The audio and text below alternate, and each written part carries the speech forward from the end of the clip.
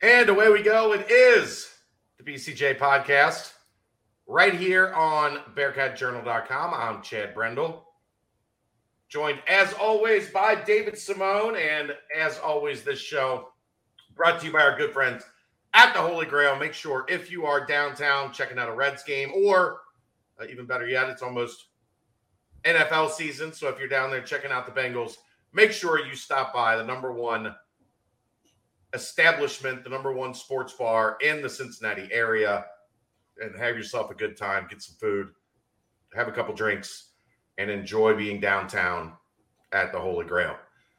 All right, let's get this show on the road. We have a special guest today, and this is one I've never seen Dave more excited for a guest. We've had some heavy hitters, but Dave's ready to go on this one. Well, I mean, we do the intro and then we'll get right into it. We are joined by Jason Shears. He is the publisher, right? Publisher, owner, everything, do everything guy like me. Pretty much, yeah. Yeah, I like it. Of WildcatAuthority.com. It is on the 24/7 Sports Network. They cover the Arizona Wildcats, and Dave has been looking forward to this all day. So, Dave, I turn it over to you. I will chime in if necessary, but Dave is since Jason, I'll clue you in. Since everybody is a realignment expert these days, we have dubbed Dave our realignment, the Bearcat Journal realignment expert, and we'll actually even during shows just reintroduce him if we're going to start talking realignment as like a special guest. Yeah, nice. Special guest David Simone. He's worked here for like 10 years. So we like to have fun with it. It seems same as kind of you do as well. It's serious. There's a lot of silliness to it, and you can make yourself go insane if you don't have a little fun with it at times, which is how we like to approach it as well.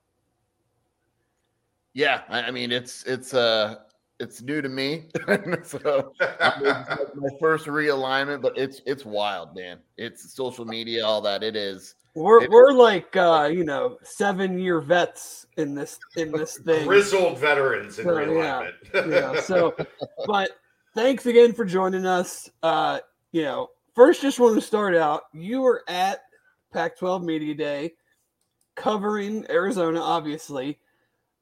Just kind of take us there as far as like what the vibe was, because everyone was kind of waiting to hear what Commissioner Kliavkoff was going to say. He obviously had some things to say. We'll get into that. But was it, I don't know if you've covered other Pac-12 media days in the past, but I'm just kind of trying to picture, like, was it not somber, but was it like a lot of fake pats on the back and hugs, or do you think there was like a tinge in the room of like, something actually might be going on? Yeah, it was probably a little bit of both. Like you're talking to ADs and all that, and everyone's either lying or kind of softening the blow of everything that's going on, and you kind of got to figure out what to believe and what not to believe. But there's that giant elephant in the room, and I mean you couldn't avoid it, right? Like everyone knows about it. George Kliavkoff obviously didn't avoid it. And so you're listening, and the coaches just want to talk about football, and everyone else wants to talk about realignment, which kind of makes for a weird environment. But it towards the end of the day, it turned focus to football and all that. But it was definitely one of the more stranger media days to open things up. What was kind of the reaction when he, basically started taking shots at Brett Yormark, the Big 12? Kind of like, was everyone just like, whoa, this is how it's going to be today? Or how did that go? Yeah, I mean, that was the big question going in. Like, would he go on the offensive or the defensive? And even if he went on the offensive, I don't think anyone knew that he would basically call the Big 12 out. Like, maybe he would do it kind of subtly or, without mentioning them by name, but he went all in. And I think when he made that quote that basically, I think it was like, we haven't decided if we're going shopping there.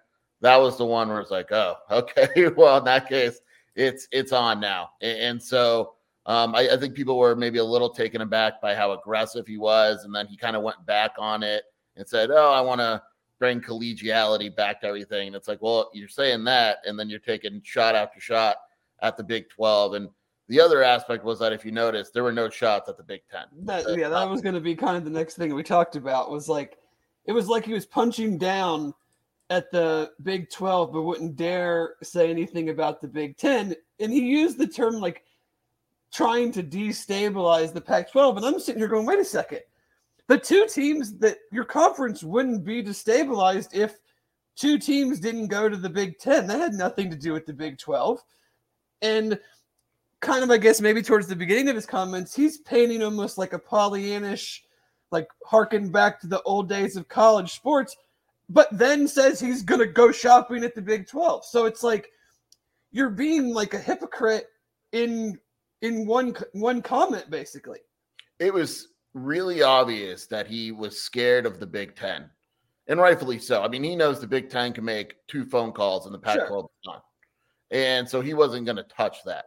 Like he's not coming at the Big Ten and pissing them off at all. But the Big 12, it's a little more difficult. So he probably figures, look, I'll take some shots at the Big 12, make myself in the conference look a little bit stronger. But yeah, like you mentioned, the Big Ten is the one that took schools. They are the ones that destabilize the Pac-12. The Big 12 is doing what it's supposed to do.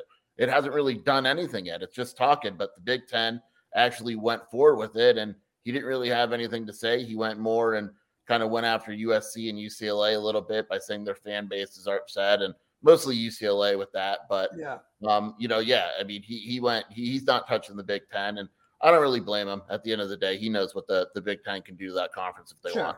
Sure. Just anything else that you kind of picked up on, whether it was Arizona related or just conference related, in whether it was listening to other coaches or ADs or just talking to other media members while you were there? The only thing that caught my eye was usually in the past, pretty much every AD has been there. And I would say this time about half. The Washington AD wasn't there. Arizona's AD wasn't there. Oregon's was there. Utah's was there. But there were multiple ADs that for whatever reason weren't at the event, and others were. And some of them that were just didn't really want to do interviews or, kind of did the off-record stuff that you clearly know where it came from. But that was something that was kind of interesting to me, was that not every AD seemingly wanted to kind of attack this thing head on. Right. So something that kind of, for those that aren't familiar, you had a nice little back and forth with John Canzano of the Oregonian today. And the part that caught my attention the most, and we'll get into this because it happens tomorrow, the Pac-12's exclusive rights window with ESPN closes tomorrow. And as of now, best I know, they're not going to agree, because I'm imagining, this is me just being an observer, the offer is going to be low because they're not negotiating against anyone else. And so why would the Pac-12 sign that? But then with YouTube today, he wrote that the ADs or schools or whatever haven't even seen any figures. And I'm like, that cannot possibly be true. So enlighten us a little bit about like where you've heard things are in that stage. And do you agree, like, there's no way the exclusive window can close tomorrow and no one in the conference knows what ESPN is offering?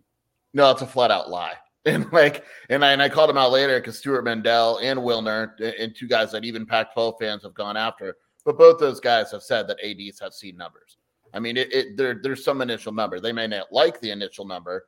I don't know. I reported that the initial number was 24.5 million per team, basically, for tier one. And I don't know if they've seen another number since then, but I know they've at least seen one number. I mean, it just makes sense.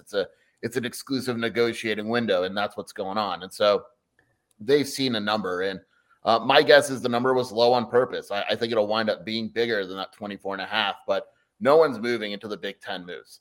Right. And that's where all eyes are. And the easiest way to explain it is if ESPN has a large chunk of the Big Ten programming, the Pac-12 is in trouble, because that means that ESPN may not want to spend that money on the Pac-12. And right now, even though they're not going to agree to it in the window, ESPN's going to be at the table until it's not, basically. And so if ESPN doesn't get the Big Ten, I think there's a good chance this conference, being the Pac-12, survives.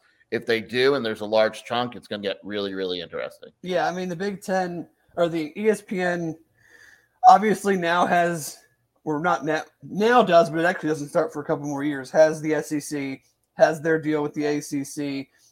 The Fox is likely going to take a higher percentage of the Big Ten than they even had before. So like you're saying, it's hard for me to imagine the Big Ten is just totally out of, or ESPN is just totally out of the Big Ten game.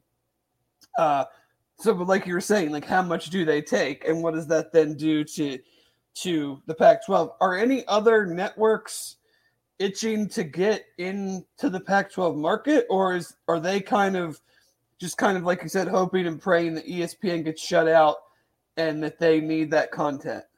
I think the focus is on ESPN and a streaming partner right now.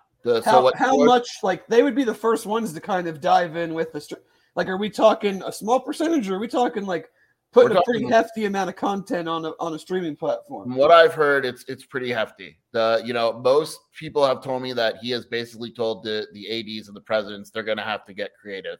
And he has a background with Hulu, and he has a background in streaming. And so they're trusting that, and he even said at Media Day, there's going to be something where they get creative. And that could be folding the Pac-12 networks and giving ESPN Plus, the Olympic sports and all the smaller sports and stuff like that, and giving them basketball, football, or, not making it a major ESPN deal. There's Amazon, there's Apple, which I would be surprised if that happens, but I'm sure that's some kind of contact. But I believe that one of the ways that George Kliavkoff thinks the conference can survive is by going to a heavily streamed platform. What has been the reaction to that from kind of Pac-12 fans? One being that they would be kind of the first major conference to go deep down that road. I mean, like UC and the AAC and even going to the Big 12 initially. We've had stuff on ESPN Plus for several years, but nothing like going to Hulu or Apple or Netflix. Do you think that is looked at positively or negatively from just from the fans' perspective, not taking out how much they're going to pay the schools? What do the fans think about that? I think people got to realize that like the Pac-12 network is so bad that the only way is up. Like it can't get worse than the access that the Pac-12 network has given people. So even if it's streaming, like it's going to be better. And Kliavkoff has said, and I believe him, that the goal is to make sure you can watch every Pac-12, everything, basically in one way or another. Because right now you can't. Like there's people that still, with certain providers, you can't watch the Pac-12 networks. It's insane. Not everyone has access to it. And so the goal will be to get it on a streaming platform where everyone has access to it. And I'm sure we'll probably have to pay a little bit more money, but the pitch will be you pay a little bit more money and you could actually watch the Pac-12. And in the whole network, it just isn't run well. Like even Media Day, the first hour and a half, all they did was replay the opening speech by Kliavkoff. So even though there were live coaches, they weren't playing them. And so USC and UCLA leave the conference. There's no trace of it on the Pac-12 network, no reaction, nothing. And it's just not run well, but it is something that they believe has value if they were to say sell it to ESPN and kind of fold that coverage because it's all the Olympic sports and the historical stuff and things like that, and get value there. But it's such a bad setup right now that I think Pac-12 fans are kind of like, whatever, as long as we can watch it, it'll be better than what we have now. Right. Obviously, every conference has their guys in the media that carry water for them. So this is not anything new. But that being said, I have never seen anything like what some of the guys out west have been doing, where they have written more words on a subject, on a conference that they also claim has no markets, no values, and is inferior to the Pac-12. So I'm just trying to juxtapose those two things. If the Big 12 is so inferior to the Pac-12 and all these different things, why are they spending so much time talking about it? Well, I think something that people also realize is like, if the without naming names, if the Pac-12 goes away, there's a lot of jobless writers because it's their job to cover the Pac-12. Oh, sure. I mean, it's survival. So, right. And I think that's part of it. It's like, I'm going to try my hardest to prove, but it is weird because, there's a lot of Pac-12 writers in unnamed sources that are saying the Big 12, like today, an article came out, the Big 12 isn't a threat at all. It's like, so why are you writing an article on it? Clearly, there's something that has led you to write an article about the Big 12 not being a threat. Like Big 10 writers and ADs aren't coming out and saying other conferences aren't a threat because we know they're not a threat. And so it's a strange situation. And to me, it shows just the opposite. It tells me, you know what? No, the Big 12 is a threat. Otherwise, why are we even discussing it here? Well, Klyavkov, in his comments at Media Day, he basically confirmed that there's conversations taking place between some entities of the Big 12 and some entities of Pac-12 schools. And, he boasted that I've seen the text messages and everything. And I'm like, those are all just, to me, they're all just comments for Twitter and to make Oregon State and Washington State happy. Yeah, again, I don't care if I accuse someone, but whenever you see the unnamed ADs that are saying this conference is great and we're healthy and we're all in it together, it's Oregon State and Washington State because they literally have no choice. They're going to sign whatever is put in front of them to keep the conference alive because if not, they're headed to the Mountain West. Like they're in obscurity right away. And so those quotes, they're basically BS. And if you notice, like the Arizona AD hasn't come out and said anything, not a thing. And there's a reason for that. The Colorado AD, I think, had a statement, but it was pretty weak. Rob Mullins was honest, and he's like, yeah, we're looking at the best option for us. So you can tell by the ADs that are coming out and saying stuff and which ones aren't, the real interest there. Like Arizona's AD isn't going to say anything anytime soon because he's looking at the Big 12 and other possible options. Yeah, I don't remember I think it was Wilner. He was on a tirade a while ago about that the Big 12 might be stable, but that's because nobody wants their schools or whatever. And I'm like, well, if the choice is dying or not dying, I'll just pick the not dying. Like, so great, we're stable and nobody wants our schools. But if one or two schools leaves the Pac-12, the whole thing's dead. So why is that something to necessarily be boastful about? And that's what we're going to talk with the new TV deal, like whenever it comes up. If Washington and Oregon aren't willing to sign something that locks them in to the Pac-12 for quite a while, Arizona's not signing it. I'm very confident in saying that. Utah's not signing it. So if they're not willing to sign it, you're not going to see a TV deal, or at least you're not going to see anything that locks these schools in, which means they can leave at any time. And that's probably Klyavkov's biggest challenge, isn't necessarily the money. It's getting these schools, because if you're Oregon and Washington, why are you agreeing to a 10-year deal if you think the Big 10 is going to invite you in 3 years? Right. You're just not going to do it. And so that's the biggest obstacle right now. The Big 10 kind of set precedent with their last TV deal of going on the shorter end.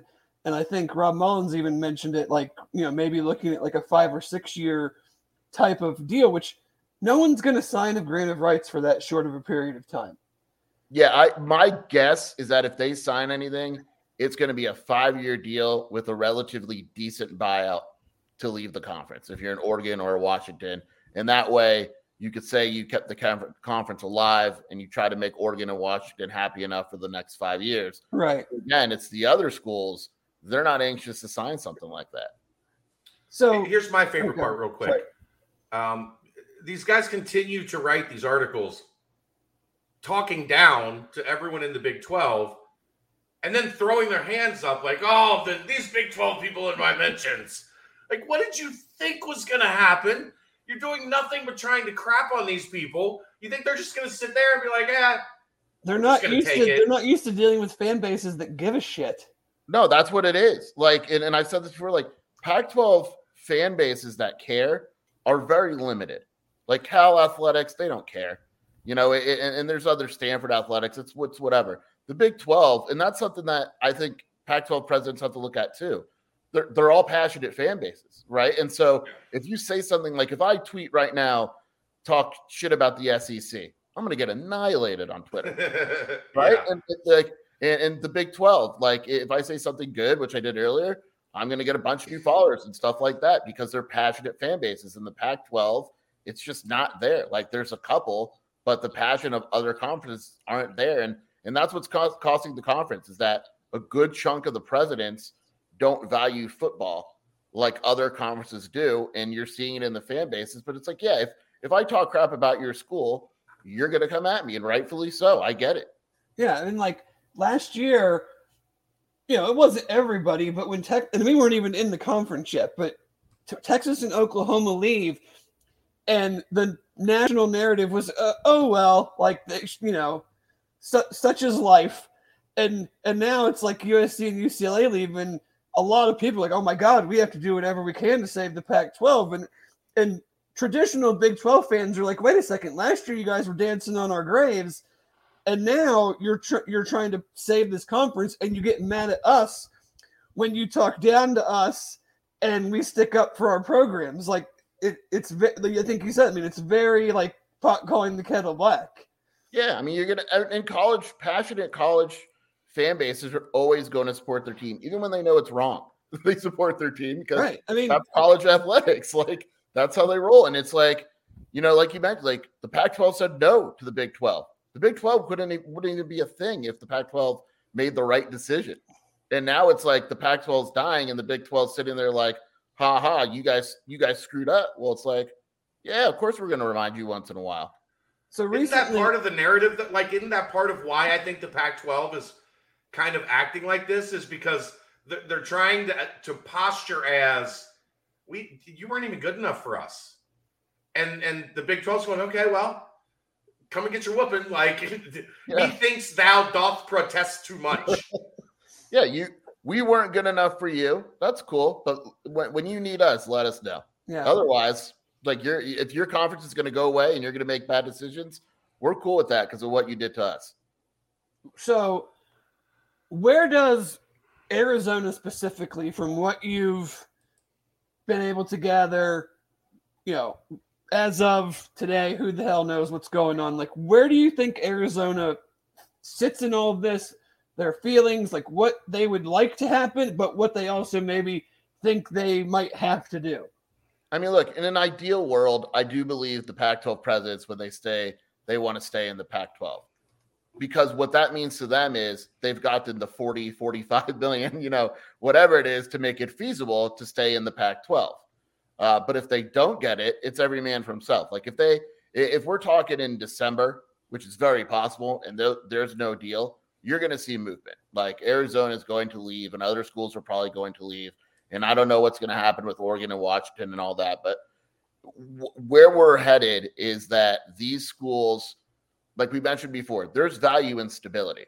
And if the Pac-12 doesn't have a deal, which is very possible going into the new year, these presidents are going to say, we need to get into another conference now because we could only wait so much longer. And that may even happen before the new year. But right. There's no deal coming from what I understand. I've been told by a few people that there may not be a deal for the rest of the year. And so what's going to happen if you're Arizona and the Big 12 calls and says you need to make a decision now on January 1st, you have a heck of a decision to make. And I think that Arizona in that case would probably lean towards going to the Big 12. Right, because, the exclusive window ends tomorrow, and I believe Kliavkoff or someone associated with the league said that it could be a full calendar year before a new deal is fully agreed to. And my thinking is if you were in such a rush to open up your window to try to save your conference, you should know whether or not you've got something good waiting for you. Because the longer it goes, it's not all of a sudden someone's not going to just show up waving, $6 billion 6 months from now. Like, you're going to know fairly soon after the Big Ten stuff is all flushed out, like who's got the money and how much are they willing to give us. So if that doesn't become public or get finalized for several months, you can't believe that whatever the deal ends up being is going to be good. Yeah, I think once the Big Ten deal happens, I think that's when the Pac-12 presidents and athletic directors are going to start taking it really, really seriously. Some are taking it seriously now, but I think it's going to say, especially like I mentioned, if ESPN is a big part of that, it wouldn't surprise me if you see much more talk about movement because these schools need to save their athletic departments. Right. And financially, that's what we're talking about. At the end of the day, we can talk about passion and all that, and it's great, but it comes down to money. And if the money's not there, these schools have to find a place where the money and the stability is. What does the Arizona fan base want? Arizona fan base is a basketball fan base. So they are gung-ho for the Big 12. They really are. Because, you're talking a conference, just at the top. Baylor, Arizona, now that USC and UCLA are gone, in 3 years, the marquee game is going to be Oregon and Utah. And it's just not there. And now all of a sudden you go to the Big 12 and you're talking Baylor, Kansas on major networks. Oh, yeah. I mean, it's very similar to, Cincinnati has had a great run, but it is, it's still, I would still consider it a basketball school. I mean, and we're obviously excited for football, but like it's almost equal excitement for the basketball matchup. So I just don't think Arizona fans trust the Pac-12. I mean, this is the same conference where, when Sean Miller was the coach years ago, the refs admitted to putting a bounty on his head to get him like ejected from games and stuff. And this fan base still hasn't forgiven them. And, we turn on, like I mentioned, the Pac-12 network. You're turning it on at 10 o'clock at night to watch Oregon State versus Arizona in basketball or football. And it's like, what, it becomes, it's time for a change, I think. And I'm not speaking for the whole fan base. I know there's a lot of traditionalists out there that are, Pac-10 or die. And it's like, but the ones that want to go to the Big 12 are doing it because they want a change. And they're generally afraid that if Arizona doesn't make the move, it'll be a Mountain West school in 5 years. Well, it's definitely, you have, and we've experienced it because Cincinnati's been in 6 conferences in my life.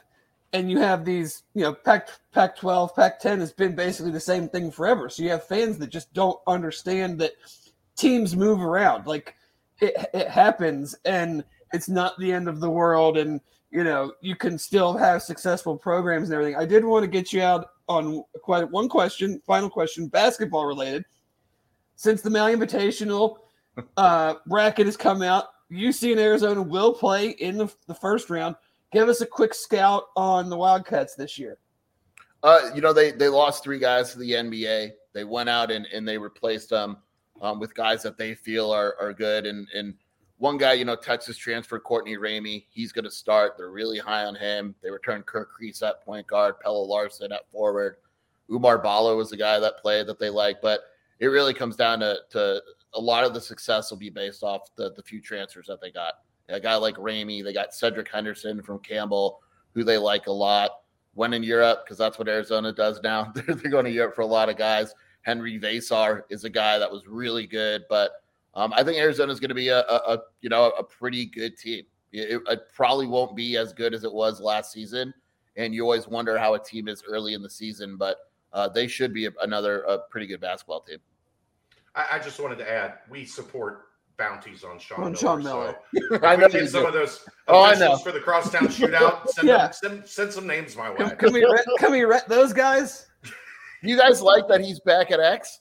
Like, is it good? I mean, he didn't have. He's a really good coach. He's a good coach, but like, it doesn't necessarily do anything to like the juice because UC also has a new coach, so they don't have any history with each other. Like Mick and Sean, apparently they somewhat, became tolerable of each other, but for a long time they like hated each other's guts. So that UCLA Arizona thing was always fun to watch from the side. I remember like the first time Arizona played ASU and like a reporter asked him about the rivalry and he straight up said, he goes, dude, like we were Xavier Cincinnati. Like this is not even close to what we had over there. Yeah, until you get in a brawl and the guy leaves with his face bloodied, it's not really. He got in trouble when he first started here, Sean. He got in trouble because he basically admitted shit about Cincinnati. Yeah, like there was the fight when he wasn't the coach, and then he was like, "Yeah, I kind of liked it," and then he had a apologize. Hey, I don't dislike that. I mean, I love it. Jason, if you ever get a chance, that thing is worth going to. If you get a chance to be in Cincinnati when the shootout is happening. It's different. Everybody works together. Everybody's got to deal with bragging rights for the next year. You're probably going to come in if your team loses and your cubicle is going to be all, decorated and spammed. Like it is an intense deal right up there with anything in college sports. Yeah. I got to get out there for one of those. All right, man. You come as my guest. We really appreciate it. Hopefully you have a good fall camp. Hopefully the Wildcats win more than one game this year. It makes your job a lot easier if the teams teams are doing well. So we appreciate you jumping on with us tonight, and I'm sure we'll be interacting and checking you out on Twitter. Tell everybody where they can find you on Twitter and on 24/7. At Jason Scheer on Twitter, and then Wildcat Authority on the 24/7 network. Awesome, you are officially one of us. Like we share a lot of similar beliefs. I appreciate it, guys. Thank you. Thanks, man. Appreciate it. Thank you. There you go, Dave. That was your guy. You wanted to make that happen. He is one of us. Like that's a guy that is not afraid. Get in the mud. Like you want mix it up? All right, yeah, we'll mix it up. Like whether it's your account or the official account, like we don't really like. We're not really the provocateurs, but like if you're gonna say something that's just flat wrong, I'm not just gonna be like, oh yeah, that's fine, whatever. We are the epitome of look. Don't start no shit. If you don't want no shit, right? Don't start no shit. Won't be no shit. Like I don't ever just go looking for somebody to pick a fight with. But if you show up in my mentions ready to fight, or if you say some dumb shit, like it's like that one Wichita State account that shows up in Bearcat Journal Twitter every 6 months. I'm like, you came to me. I'm going to have to bury you. I didn't want to have to do this. I didn't ask for this today. But no, Jason's good. He's kind of been the first and only maybe guy that's kind of gone out on a limb and kind of said what he thinks his school, where they stand in all of this, and it should be interesting. I mean, everything that I've read and heard says that the Big Ten deal is basically done, and will be announced in the next couple weeks or so. So, we'll see how much of that, as he said, ESPN takes or doesn't take. And then, kind of what that means for the Pac-12. But it's not going to be pretty. I think I just keep going back to I get the biggest kick out of like the Big 12 is like in everybody in the Pac-12's mouth, and by not doing anything. Like Brett Yormark said, we're open for business. You can take that for what you think, but he never said the Pac-12. And there was somebody that put that out there, like number of times. That George said Big 12 5 times in his opening remarks or whatever. And like it's basically like was never said once at Big 12 Media Day. It's like a second media day for the big and you have just all these people writing about it constantly, about something that they also claim isn't that great. Like that'd be like us talking about Tulsa football all the time and writing articles about like we don't view them as a threat. So why am I going to waste any time on them? Right. If you're not a threat, you don't spend a lot of time on things that aren't threats. Yeah. And why do we have fun with Central Florida Golden Knights? Like they're at least like legitimate. Like it's fun because their fans are derelict. Yeah, but it's also like if they were Tulsa, we wouldn't care. No, yeah, I wouldn't care. Tulsa fans hate Cincinnati more than Central Florida fans do. Yeah, we just don't give a shit. We just don't care. We just don't pay. Like their lady that writes for the Tulsa newspaper, Kelly Hines, has me blocked because she kept talking shit about UC, and I would call her on it, and she just finally was like, "I'm not listening to this anymore." Like, well, quit saying dumb shit. Yep. And I won't have to. I have no intention of caring what you have to say. But when you keep saying things like Cincinnati intentionally, like, is ducking going to Tulsa, give me a break. Like, it's just factually incorrect. You know it's incorrect, lady.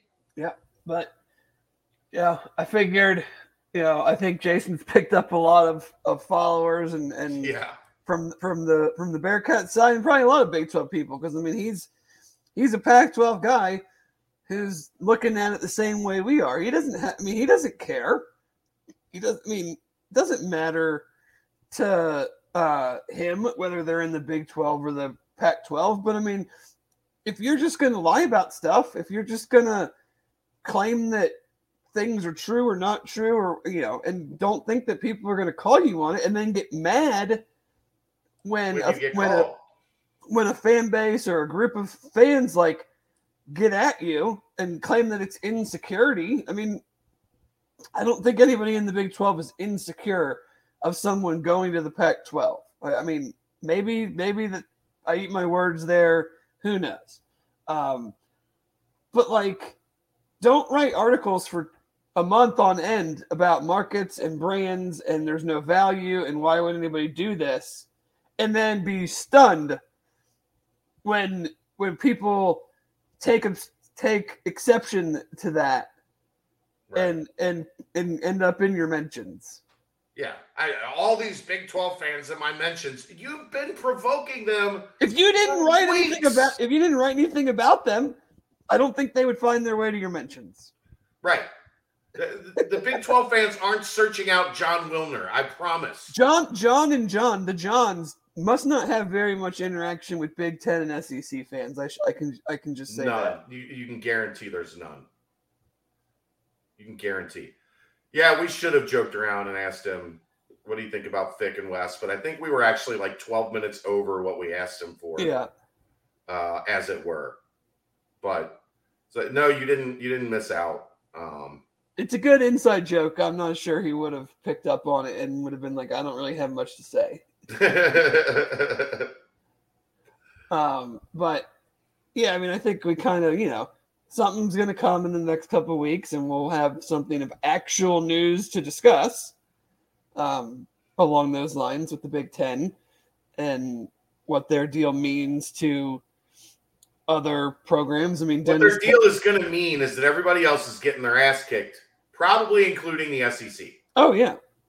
I mean, Dennis Dodd had a article today, basically saying the Big Ten is not adding any of these Pac-12 schools. Like, the dollars just don't make sense.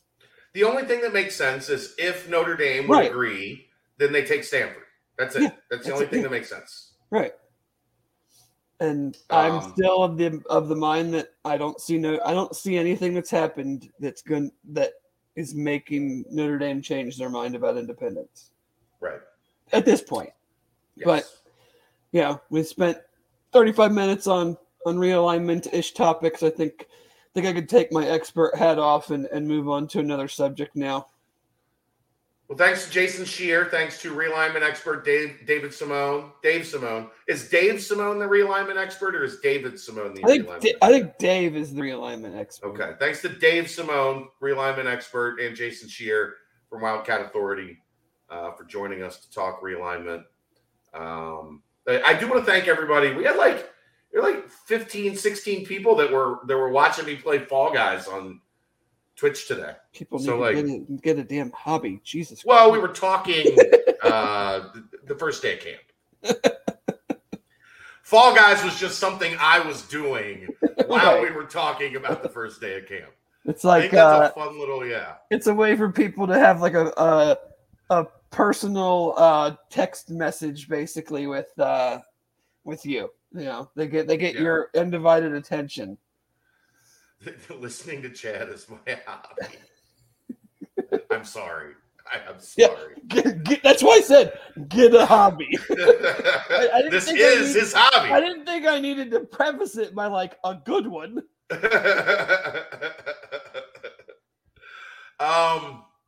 okay, you want to go? We're go camp, man. We just started camp. We gotta talk camp. We're not gonna make them wait a little bit. We're gonna drag it out. What else did you want to? We were going to talk about the disrespect thing, but I guess we'll do that after camp.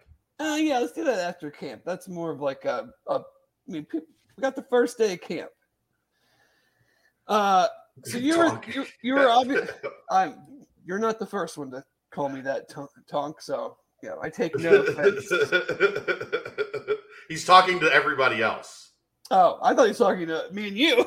No, he said he would never waste countless hours listening to these guys when he consumes every minute of every piece of content we do.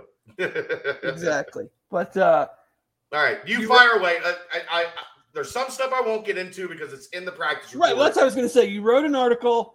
We want people to read it. You have videos up with Coach Fickle. with Josh, with Arquan, with Will. So, please go to the site, check those out. Let's go big takeaways from first day, sights and sounds, outside of what you have already put on paper.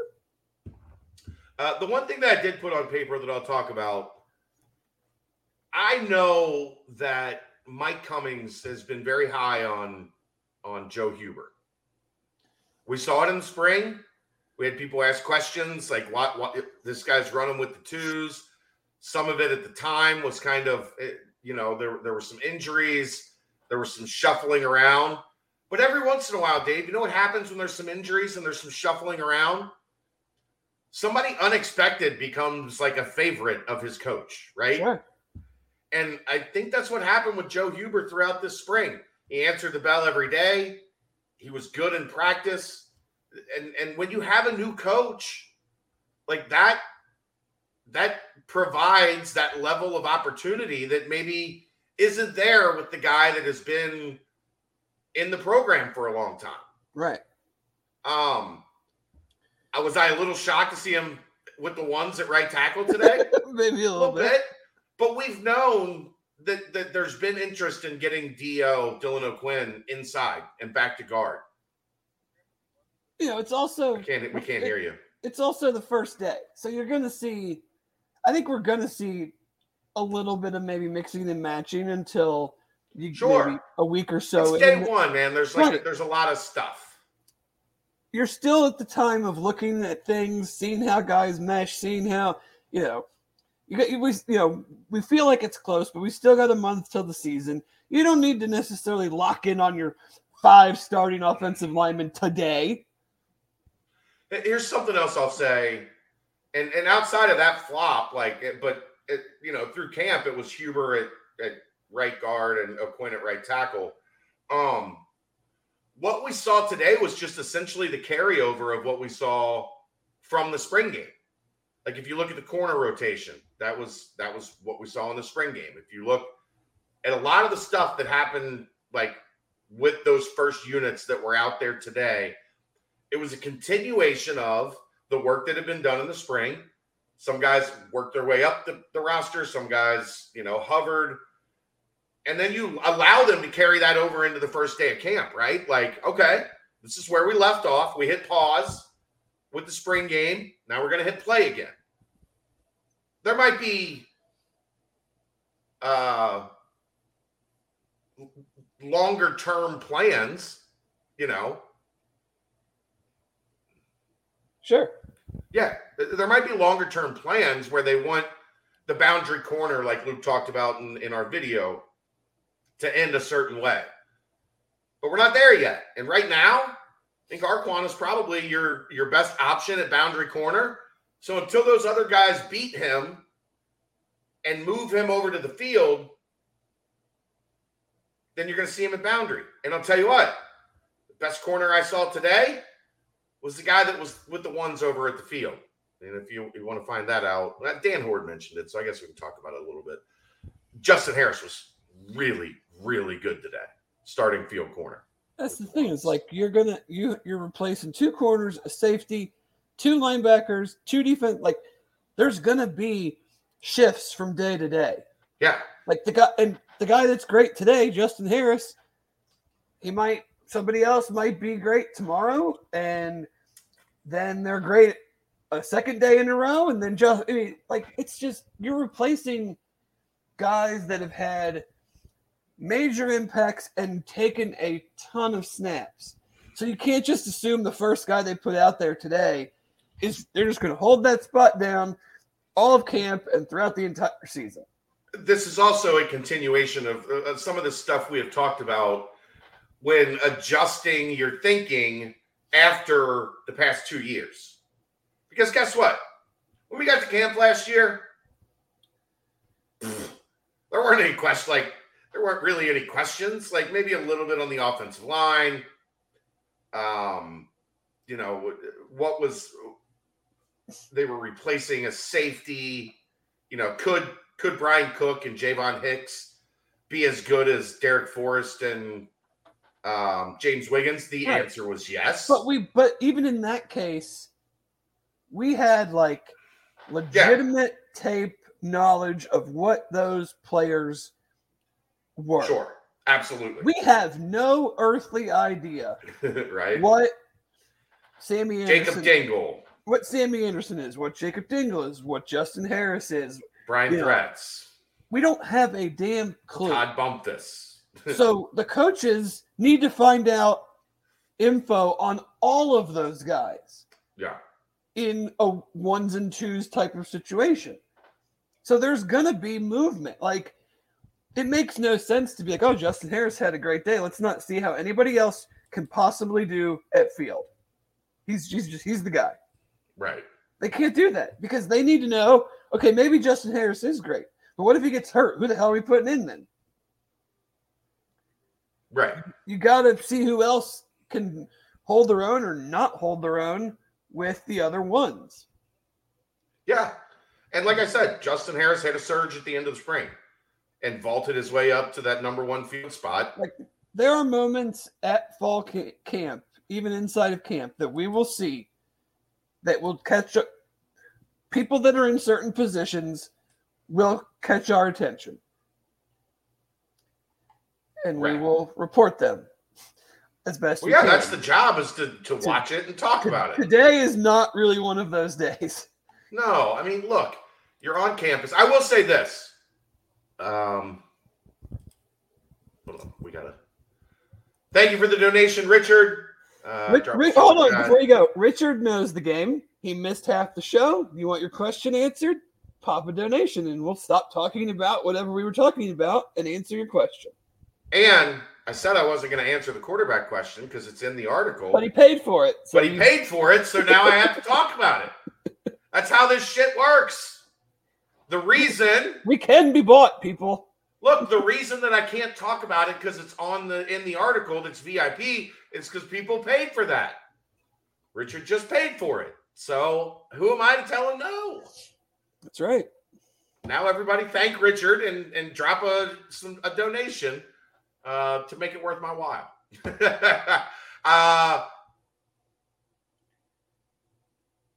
Ben was the better overall quarterback today.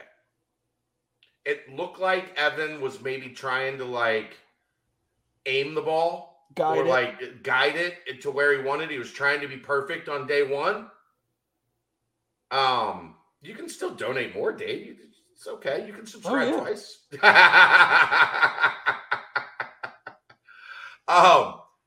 thought Evan was trying to guide the ball a little bit today, aim it a little bit today. Ben had some really nice throws, especially in one-on-ones. Tonk with the $2 to thank Richard. Appreciate you, Tonk. Tonk. That's a new thing, Dave, the Tonk stamp. I heard. Okay.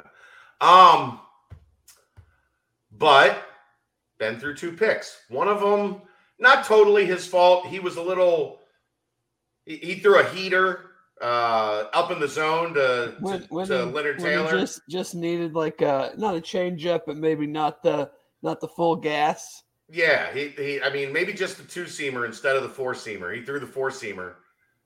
It went through Lenny's hands, and Jacob Dingle came down with it. The other pick, he was rolling to his right. He tried to check down across his body. No, like a Michael Penix throw? Not like crazy, but he's moving right. He tried to throw maybe 3 yards to his left. Yeah. And Ivan Pace read it, snatched it, and took it to the house. And look, man, if there's one way you're going to put yourself lower in Luke Fickell's mental capacity, it's turning the ball over at quarterback. It's one of the things that Dez was just so outstanding at, was so awesome at, was not turning the ball over, was taking care of the ball and not giving up possessions and not putting the defense in bad situations because of dumb plays. And everybody wants to call Ben a gunslinger. and only talk about the positive connotation of calling him a gunslinger, right? I don't even know if I would call him a gunslinger. I just think he's got a strong arm. Yeah, but I'm talking like a gunslinger is like Brett Favre. It's just like, I have so much confidence in my arm strength that I'm going to make this throw that I shouldn't make. Like, I don't know if that is. Ben has a little bit of that. A little, but I mean, that's not the first thing that comes to my mind. But when you watch him every day in practice, there's a couple times a day in practice where he takes the ball and tries to fit it somewhere that, Granted, I have not seen him in practice much because, I mean, he was gone and then he backed up Daz and then he was gone and now, I just like he takes some risks. And that's guys with that type of arm just have that in them a little bit, right? Like it's just ingrained in who they are that I'm gonna try to take a little gamble here and fit this one in a tight spot. Right. You just have to kind of weigh like how much of that you're willing to accept. Like how much are we willing to accept that there's going to be some throws that he can squeeze in and that other quarterbacks can't, and we want him to stay aggressive. But we also know that there's interceptions might come with it. Thank you, Dave. You don't have to do it. We were just kidding, man. But thank you so much. Just pulling your leg a little. But if anybody else wants to donate, like, feel free. Yeah, don't let Dave stop you. Right. I still haven't seen a penny of any of these donations, by the way. So yeah, you get your check every month. It's not added on. It's all part of you don't see any different, like if the sub count goes up 50 subs, like it's all in there. It's all in there. It's all in there. I need to get a lawyer, redo my contract. It's in the five.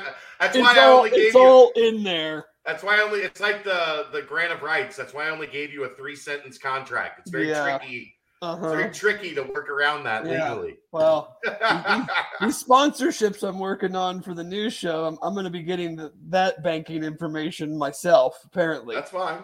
That's fine. No problem with that. I don't want to have to pay taxes on that.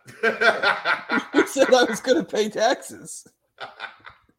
If it goes into my account, I have to pay taxes on it. Yeah. So it can go into your account. That's fine with me. Oh no, Jeffrey, I definitely will not disown you for that one. And in a week or two, I don't think his lawyers are going to be that good. No. not that they have much say in the matter at this point. Yeah. Some of the freshmen, and we knew Ken Willis is the guy that we like. At least, like I really liked what I saw from Ken Willis through the spring. You would like this one, Dave. He had a freshman tight end make a catch, and they were going towards the sideline, and Ken Willis makes contact, and his helmet comes off. The tight end's helmet comes off. Maybe because Ken Willis's hands were attached to the face mask. But they go down right on the offensive sidelines. Okay? Yeah. And the defense starts to run over like there's going to be a little rumble. And Renfro and O'Quinn are the first two on the scene. And the defense kind of went, I think we're all right. Yeah, Ken Willis versus a walk-on. I don't think we're gonna escalate this too much. Yeah, it's just the first day. We don't need to start any fights today. Yeah, like we're gonna be strategic here. We're gonna wait until the rumble is over on the defensive sideline. Yeah, and it's like practice 9 at higher ground, and someone sucker punches somebody else because they're just tired of being out there, and all hell breaks loose. And O'Quinn and Renfro aren't there ready to fight. Yeah, if it's on the other sideline, you got a good 5 seconds before they show up. Yeah. I don't think those two are nuts. I don't think I'd want anything to do with a rumble, like a bar brawl breaks out. I'm picking whatever side those two are on. Yeah, I think when I was leaving fan council last night, I think it was Renfro and maybe Cam and maybe someone else might have been with them. Cam is hard to miss. He's 6'9". Oh yeah, I know it was Cam. they were leaving about the same time I was out of the parking garage. So, but yeah, so jokingly at the end of Squat Fest, Justin was standing there and Renfro was kind of like walking by him, and I was like, hit him, thinking he would just like bear hug him, And Renfro actually like put his shoulder into Justin's back and wrapped him up. And Justin is still like, I'm sore. Like, hey, I gotta give it to Justin. I mean, he made it there today. He didn't have vacation planned. Yeah. Can't speak for Friday at Higher Ground. Maybe his vacation doesn't start until Friday or Saturday. But big congrats on getting out there. We were joking around today about when I joked. I said to Fickle, people are saying 5 of your best 11 defenders might be linebackers, which is what Justin wrote in his article. Yeah. And he was like, look, you know how Luke is. I was like, I thought I was safeguarding myself because if I say it, he's going to like, who's saying that? You? What do you know? You don't know shit. But when I said people, and when I was like, was somebody else that writes in the market, he's like, oh, yeah, then, it's right. That's right. Yeah, 5 of our best players probably are linebackers. Right. Yeah, but if we just said it or you just said it, he'd have been like, you have no idea what you're talking about. Yeah. It's like when I asked him about Jake Renfro being a center, and he said, who said he's a center? And I kind of was like, Ron Crook told me at his signing day press conference. Ron Crook actually told me that he was a center. But yeah, like Kalen Carroll, Ken Willis, I can't remember all these freshmen. There's too many names in my head today. Well, so there's it's day one. It's day one for the media too. Well, I mean, these new guys, like they just got here, or they're. Okay, so what else from camp? Not in the article. If I said Hardaway, people were asking about JQ. They want a little JQ content today. Because Arquan was with the ones, JQ was rotating with the twos with Shep and mostly with the threes. But ultimately, like here's what's kind of fun about the defensive back situation is even when you get down to the threes, there's still some good wide receivers that they have to like deal with. Oh, yeah. So JQ on one snap, when it was in press coverage, JQ's probably not watching. Like those guys it's their last day on campus for a while. They get up in the morning and go to Higher Ground. My guess is he's not sitting around watching this. Maybe he'll listen to it tomorrow on the drive to Higher Ground. But he got up in the receiver, and I don't remember who it might have been. It might have been Wyatt Fisher. I can't remember exactly. But he got up into the receiver and played press man coverage for like 7-8 yards down the field. Like it was a legit battle for that receiver to get off. And when he finally did, he made a catch about 7 or 8 yards down the field. But I'm like, you know what? To see a freshman be that physical and that like understanding of this is what they want from this boundary corner role, I thought was really a good sign for JQ. Ethan Wright almost had a pick today, but it got pried away from him.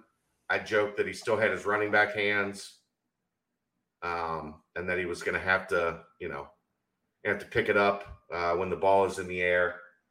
But he looked pretty good, like as you'd expect.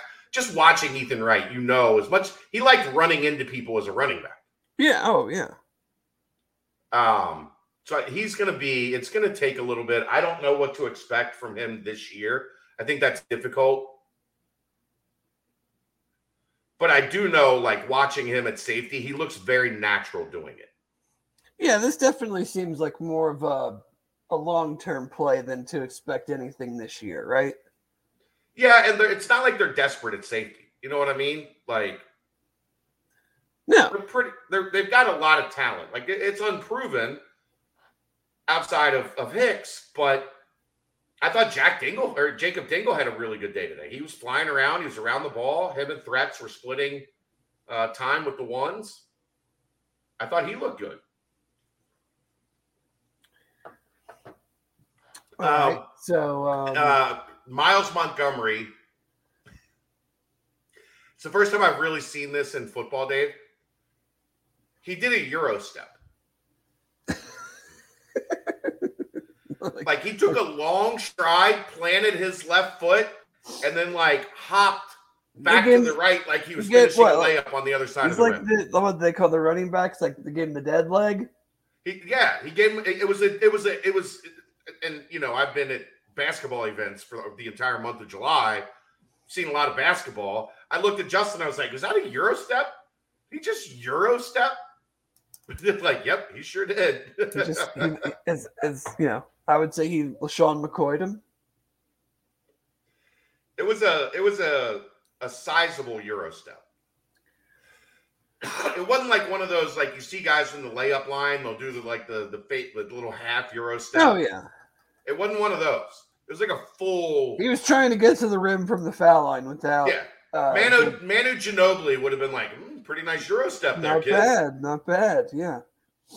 I'm trying to think of just some of the other stuff that didn't. Oh, Oliver Bridges, another one that was pretty impressive today, of the young crop. Did anybody? I mean, I don't know what they did. It's again first day. Kind of just going off. What? No pads. Oh, right. So it's like it's hard to talk about offensive or defensive line.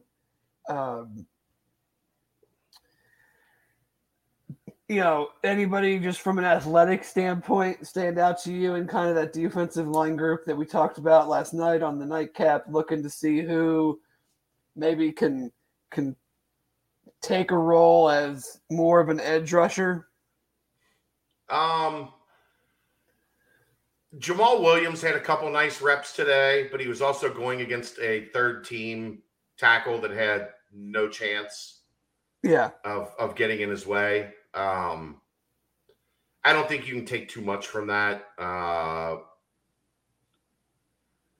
They did the O-line, D-line, like they do the spider pads now. I guess you're allowed to do those from day one. It used to be you couldn't put those on until day 3. I guess there's a change that allowed them to do it in day 1. So it was a little more physical than your typical day 1, but not like the full deal. Not like it won't be on like Monday. Yeah, like Wednesday, Friday, Saturday, Sunday. Yeah, by Monday, and it might even be by Saturday, if they changed like the acclimation period. You didn't see any like full on jailbreaks to the quarterback.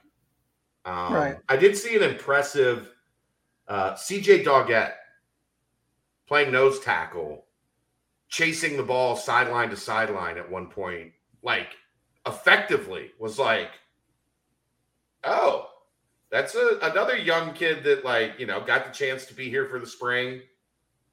Is looks pretty comfortable with where he's at now. He's battling a pretty deep position group with Briggs and Dominique Perry and Dante Corleone. But he flashed and caught my eye on a play. Quincy Burrows is wearing 12, Dave. Oh. And I think he's gonna be a stud. That kind of guy. He had a catch today, went up, caught it right here, had a defender come from the back and smack, 9 times out of 10, it's an incomplete pass. And the ball his hands moved, but the ball didn't move. And he brought it right down into his body, completed the catch. I mean, there was a pretty good chance if that thing is swatted away, there's guys, a bunch of defenders around in that vicinity. It gets picked or popped up into the air, and who knows what happens. But he ran a crisp route, got his hands up there, met the ball where he should have, and squeezed that bad boy right into where it was supposed to go. I was impressed again by him. Big question. How was the kicking game today? How are the specialists? We didn't really see any field goals today. Some punts, but nothing in day one really on the kicking game. I imagine that won't be until day 3 or 4 out at Higher Ground. We'll start to see, they'll have, a kicking period early and then have the kickers, late, Ryan Coe ready to come in and put one through the uprights in 2-minute drill. But we didn't get much of that today. I know you tweeted from the beginning with a little hashtag hit 'em up. How was the music selection today? How often did you hear The Purge? That's a Higher Ground thing, so we haven't heard The Purge yet. I sent Brady a message with a song that I think that about a week or two ago that I think the boys might like. So I'll be interested to hear if I hear it when I'm out at Higher Ground. So they moved practice up a half hour today without really telling anybody. So I generally get there about a half hour early, and I got there for the start. So apparently I missed. Brady has the red, digital, looks like a boombox. Boombox, like the San Francisco 49er guy boombox from the playoffs. Apparently there were individual player introductions. Oh. On Brady's boombox with a microphone as guys were walking in today. We've gone from attention training in 12-degree weather and snow to individual player introductions for the first day of fall camp. Yeah. Bearcat football is a hot damn thing right now. It's in a good place. Sorry, I feel like I'm congested. No, but no, yeah. Head to the site. Obviously, Chad's got more of his thoughts on day one. Got up some very quality videos. Luke's video will be interested to see how many of those lovely faces we see out at Higher Ground next week. So easy for day one for everybody to come out. I know 3 people that'll be there a couple days next week. I can't really speak for anybody else. One of them will be me. I'll be there every day. You'll be there every day. Every day it's open, I'll be there. I am hoping to be there at least once, possibly next week. And then maybe, we don't want to give out the deets, but somewhere on the weekend. So, but, I think that kind of, for day one, what's the appetite? Not a ton, going on. A lot of. And if you're here and you're not a member and you're wondering, every day I'm in practice, there will be a practice report on the site. There will also be a nightcap. There will also still be podcasts. There will be videos from practice every day that I'm there that we'll have on the YouTube channel. So stay dialed in here on the YouTube. Make sure you're a member to Bearcat Journal. There's no better time than now because it doesn't get any more comprehensive than during camp when it comes to what Bearcat Journal provides to our members. So the Bearcats are still hot. You had Coach Fickle on Pardon My Take this morning. Did you listen? It was pretty good. I did. He just did like a 7-minute interview on ESPN tonight. Yeah. So, the Bearcats are still darlings. Media darlings right now. Well, the one thing I couldn't believe from the PMT interview was that they did not they did, I figured they would talk about Fick and Vrabel's relationship, but they didn't really do the whole who would beat up who wrestling bit that everybody always does. And I wanted to hear Fickle, give his take on how bad he would whip everybody else. Yeah. It was very funny though when they asked him what appendage he would cut off for a national championship. Yeah, they just said, would you cut off Vrabel's to win a national championship? Well, of course, it's not his. Could you imagine though the nightly battles between those two, as he kind of alluded to? Just two of the biggest meatheads ever. Oh, like the term football guy. What happened to Aaron? We lost Aaron. I think he's doing his he said there's 7 kids at his sister's house, and he's on vacation. I'm like, that doesn't sound like much of a vacation. No, that sounds terrible. That sounds like more work than staying in Athens. And one of them was asking where their mom went, and I said that she went to get cigarettes and wasn't coming back. She's out. She ditched this popsicle stand. All right, should we get I can't. Oh, computer died working on it, still listening. All right. Aaron will have to timestamp this in retrospect. At a later date. At a later date. He'll get back and work on the timestamp. 1 hour, 11 minutes, 30 seconds. Fall camp. 1:11:30, Aaron. Write that down. End of fall camp. End of fall camp. Day one camp recap. You mentioned respect, and it's interesting because they are getting a lot of it. Pardon my take.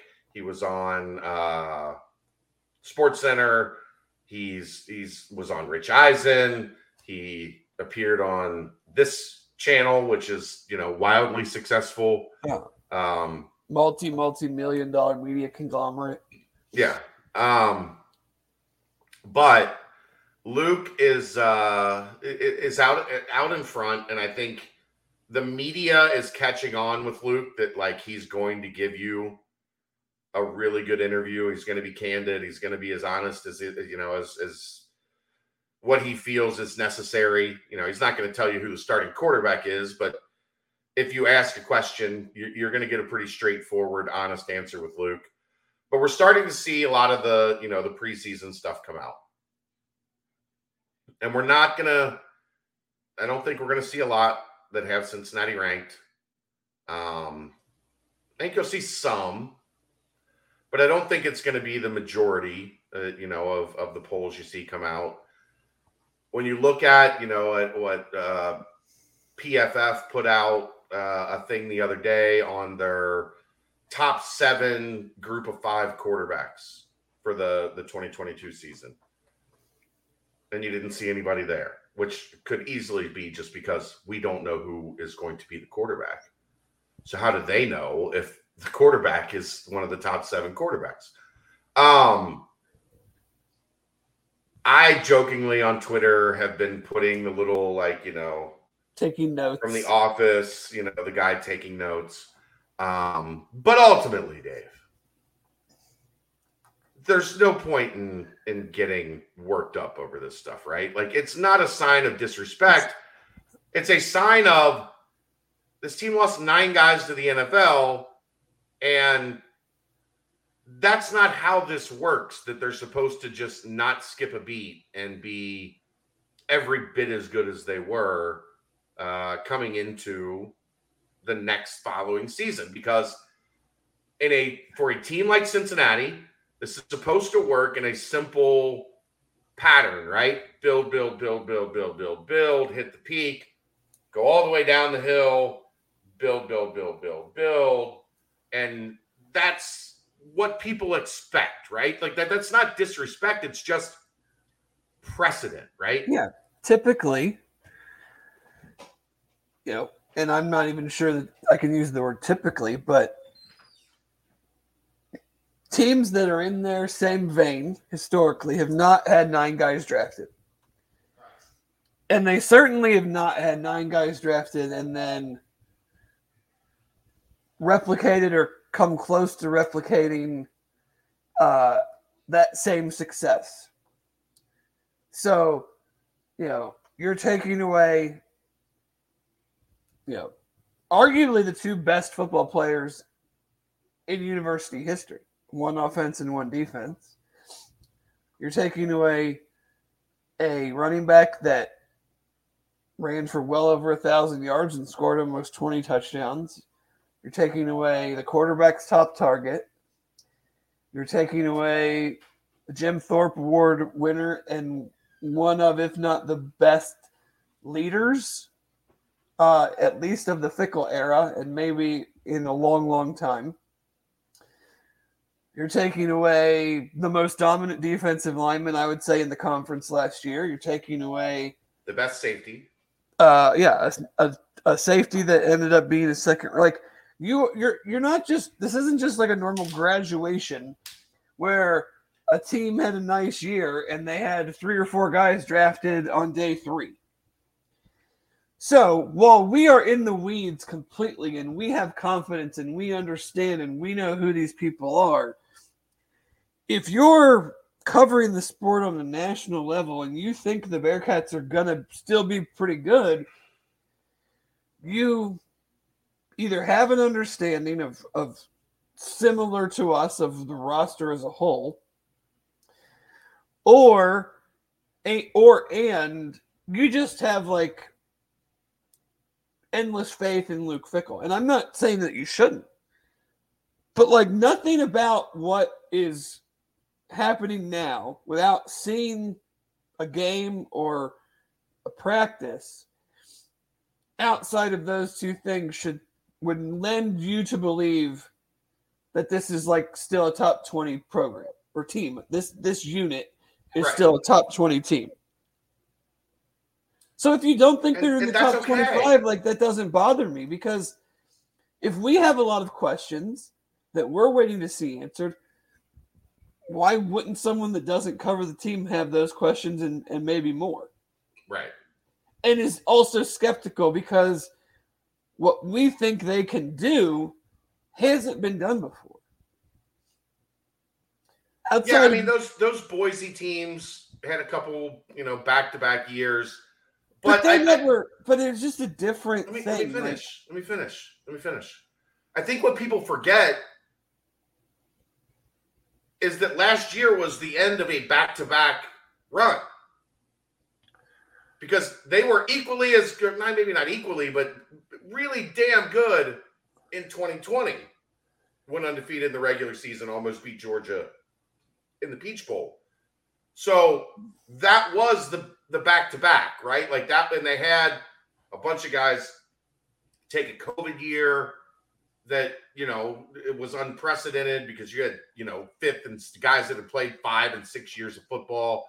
That's not normal unless you're Garrett Campbell, who showed up at practice today, looking great. It's always great to see Garrett. I love seeing Garrett. I also, I'm supposed to give a shout out to Karen Kelly, who watches and lets Garrett know every time that we mention him on the show. She texts him. Right. So, sorry, I was sidetracked there. I had to work Karen Kelly into the show today. You okay? Yeah, got my cat allergies bothering me. But no, that's because you have a cat that likes to hang out in your face. I know. I'm the idiot that is allergic to cats and yet has 2. Cats. So, yeah, that's not smart. But no, like what you're saying, like 2019 UCF back in like the next year after their 2 great 17, seasons, 18, yeah. 10-3, didn't make the conference championship. Yep. And that's still a really good year.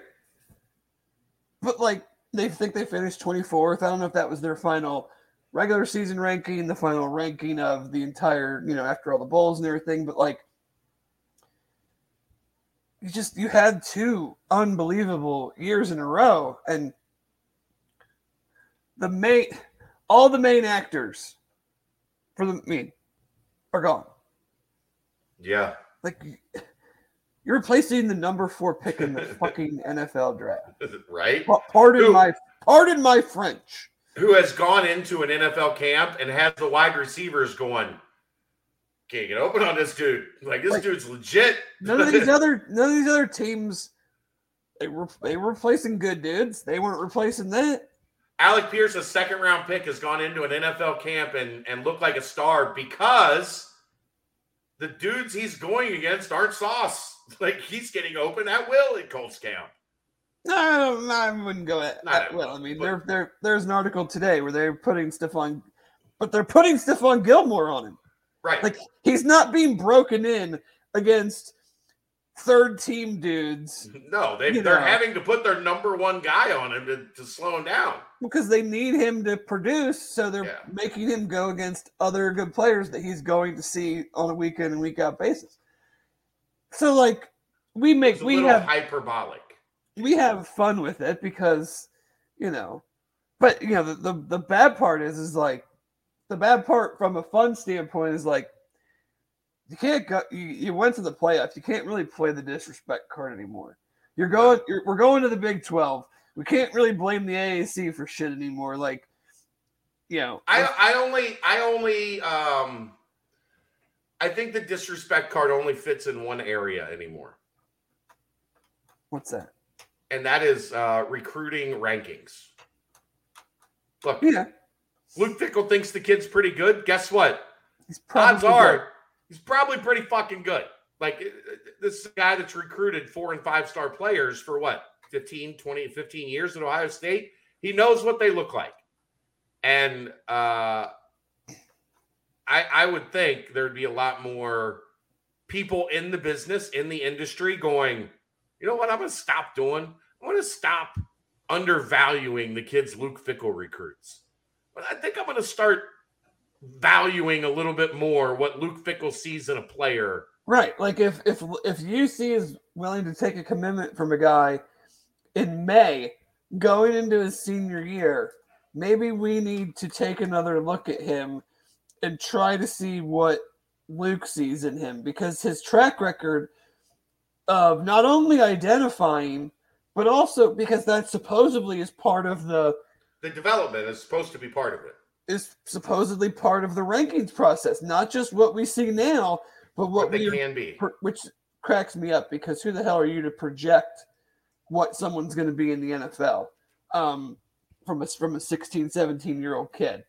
But like, if that's what a team that has won, I guess we'll take out the COVID year, they would have won 11 or more. Multiple, yeah. But they're in essence going for their 5th straight 11+ win season.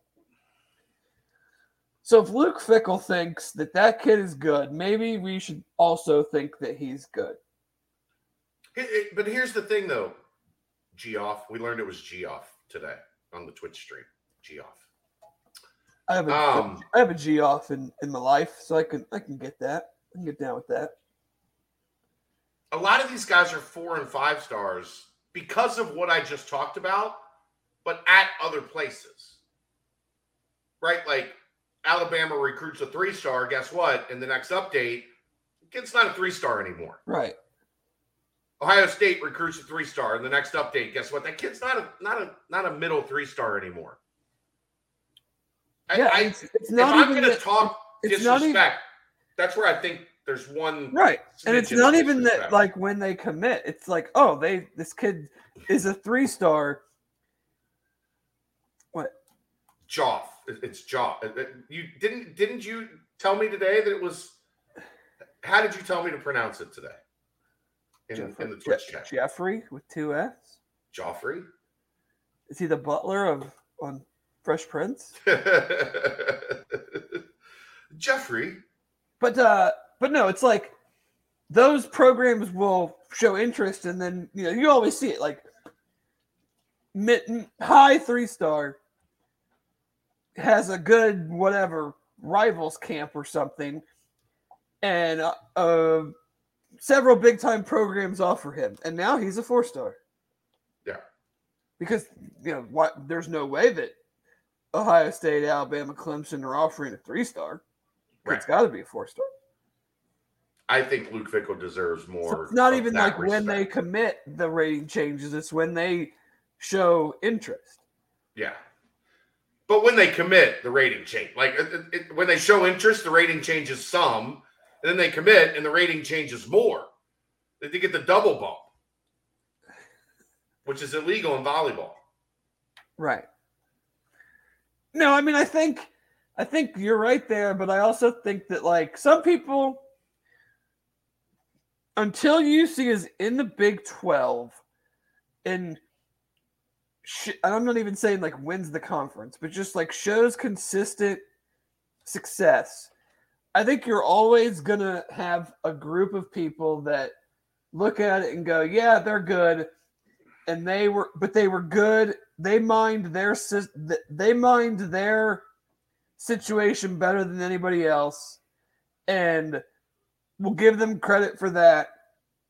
But we're not going to give them credit for doing it against the teams that they did it against because, anybody, I'm being someone else here. I know, but like anybody could have done pick, that. second round pick, third round pick. Like at some point in time, he's better at evaluating than you. Oh, for sure. I'm not even talking about like the recruiting element of it. I'm talking about just like the team. That's what I'm talking about. The team can't do it again because, or they, I'm just not going to care as much because they're still doing it against the Tulanes and the Tulsas and the, whoever's. Yeah, but they had to face that in the Big East when they were doing it against Pitt and West Virginia and Syracuse and Louisville and whatever. Yeah, it was still the same shit. I don't know. It's a different world. It is. It's a different game. Twitter wasn't even a thing. Fair. You had no idea who was, unless it was on like a message board. You had no idea. A lot of it at the time was ESPN was working behind the scenes to put a dagger in the Big East. Right. So they shit talked the Big East on the air. Right. Which back then was really like, I mean, Twitter was around then, Dave. It wasn't like Al Gore hadn't invented the internet yet. Twitter started in like 07, 08. But it wasn't like a huge I know. But like 9, 10, 11, 12, those are all the years I'm talking about. Well, we were good in 9, and then it went downhill. But they trashed the Big East. Yes. The ESPN did, is what I'm saying. The narrative even then was, well, those teams aren't really all that good, Oh, yeah. That part hasn't stopped. And when it gets to the Big 12, it'll be, well, that's the Big 12 without Texas and Oklahoma. Oh, for sure. So, so to get back to the original point, like, joke around with it, have fun with it like we're doing. I wouldn't take it too serious if, that the AP top 25 comes out and UC's in others receiving votes or whatever the case may be. Like, they're going to have a chance to go to Arkansas. Yeah, I mean, that's the thing is, like, none of it matters because if they go to Arkansas and win. Right? Yeah. The question is answered, right? Yeah, I mean, it's like, it's wild to think, but it's like, one week you can talk about being disrespected, if that's the slant you want to take. And if they go to Arkansas and win, instantly you could talk about we're going undefeated again. Yeah, back to the playoff. Like, that's the funny thing, right? If they go to Arkansas and win, then the conversation goes to we're going to need Arkansas to be 10-2, to be Notre Dame 2021. Yeah. Beat Alabama or Texas A&M. Like, don't lose some bullshit game that that you shouldn't don't lose to Ole Miss on the road, like whatever. The problem. I can't believe we're already talking about it. But like the problem this year compared to last year is last year nobody knew Indiana was going to suck. This year everybody knows Indiana's going to suck. So So yeah, at least there was some plausible deniability that Indiana might be like they were in the top 25. Yes. Well, they had like they were actually there were some places they were like top they were 17th or 15th or somewhere in there. 5-1, 6-1 in the COVID year. Beat like Michigan and Penn State the same year for the first time ever. So they were getting like a huge bump, and it was early, and then they won 2 fucking games. And I'm not sure they're going to win more than that this year. No. That Micah McFadden's not there, so how could they? Clearly. What else you got? What else you want to get to today? I don't know. Let's see. Well, if you don't know, are we ready to go totally off topic? We can do whatever the hell you want. We've done an hour and a half, a phenomenal hour and a half show so far. So wherever direction you want to go now. My requirement for these things, we go 90 minutes of good content. And then if it goes off the rails from there, you're staying around at your own peril. Right? Once we start to go sideways. Yes. We're just going sideways. I heard some, obviously I've signed my life away as part of the fan council. Yeah. But I heard some interesting things last night. We got to meet assistant coach Mike Roberts. I love that man. And three of the ladies coaches, which I did not know that one of the ladies coaches went to my alma mater, Isabel, won 2 national championships, and was on an Olympic team. So did you guys just talk UT the whole time? Basically, her and I we were in these little almost like a speed dating type setup. They put the coaches at tables, and small groups went from table to table. And once I found out she was involved, we basically talked about Pat for our whole allotted time and other volunteer The other players. people were this is some bullshit. And then another one of the assistant coaches who is from Cincinnati played at Rutgers and went to the national championship and lost to Tennessee.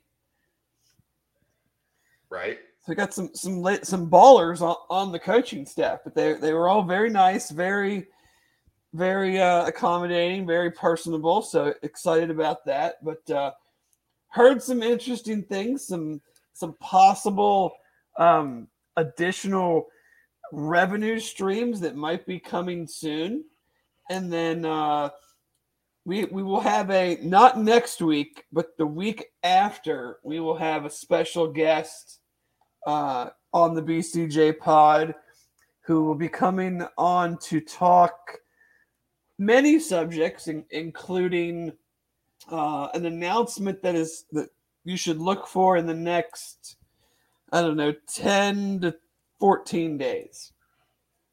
That's soon, Dave. It is soon. And we'll probably be back on Thursday nights at that point, but we'll see. Yes, he is. I talked about that. I asked Wednesday or Thursday, and he said either one. So if that's the case, look for that on the 18th.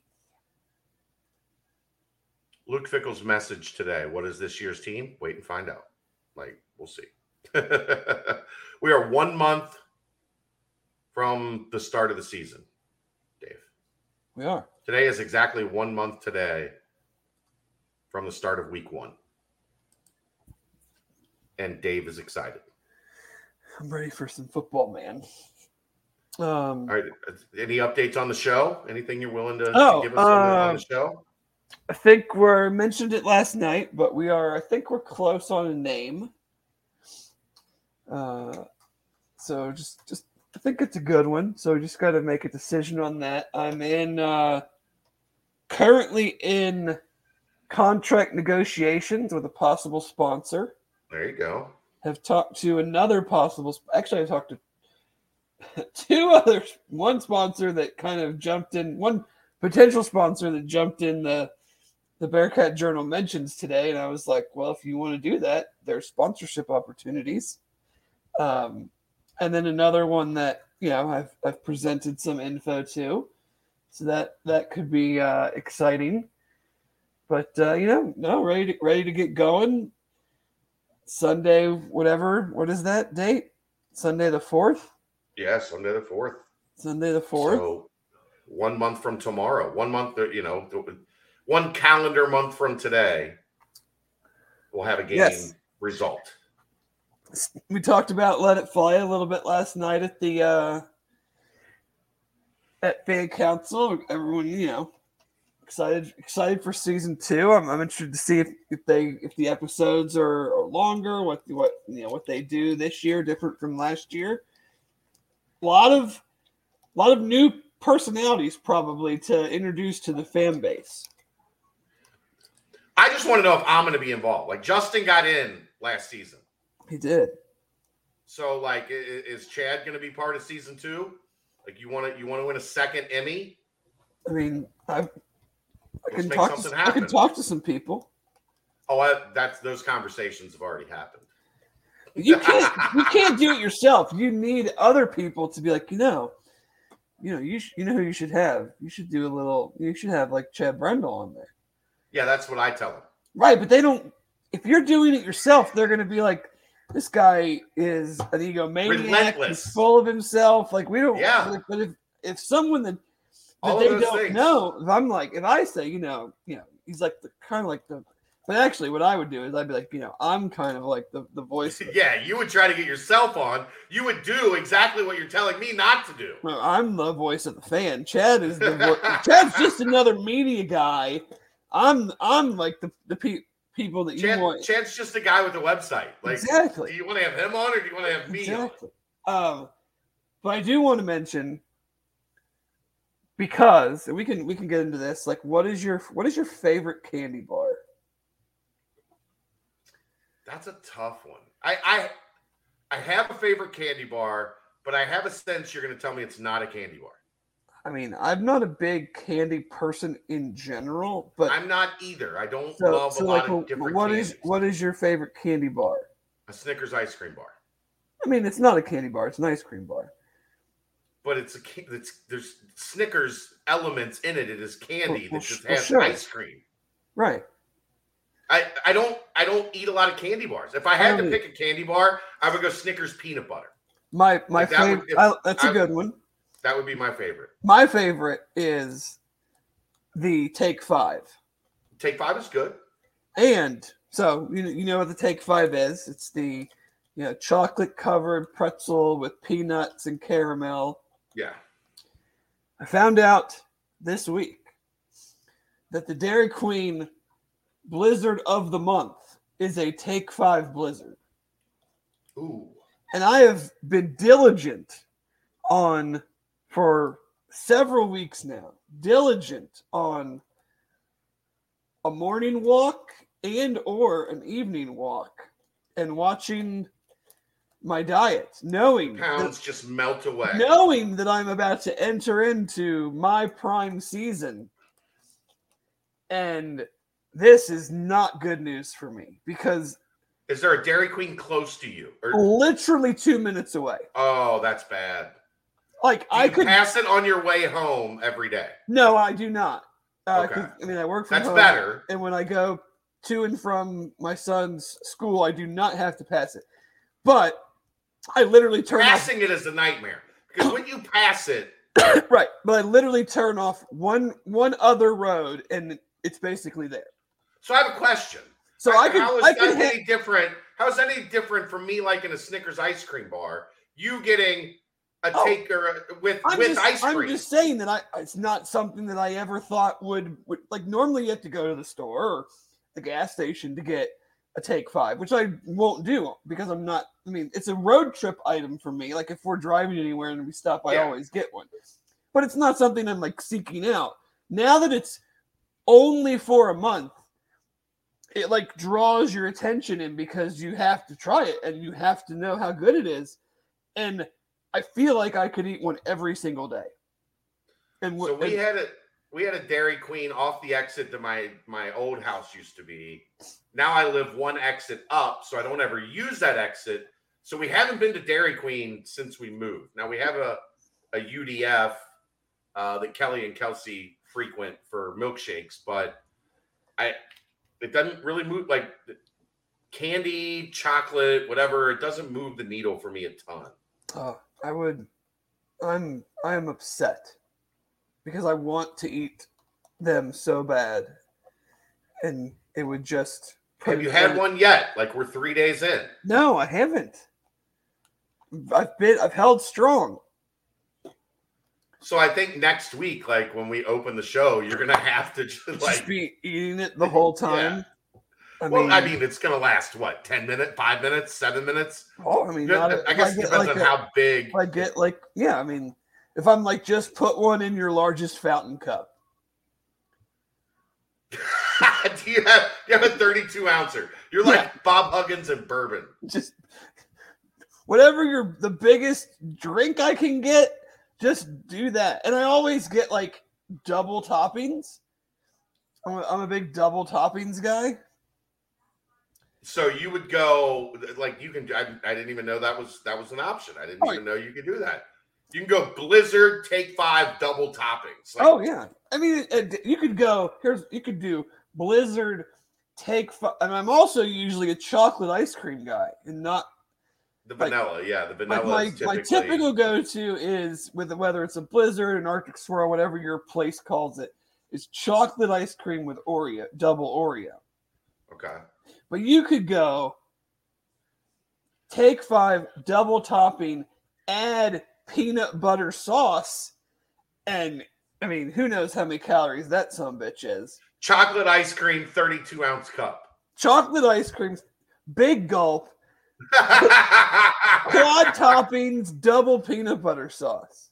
Like you just pull, when you order, you're like, I'll give you the cup when I get to the window.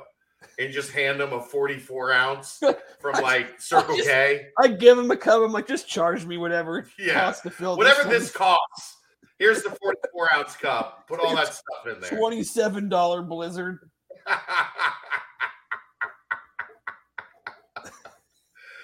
That's diabetes. that is instant Wilford Brimley diabetes.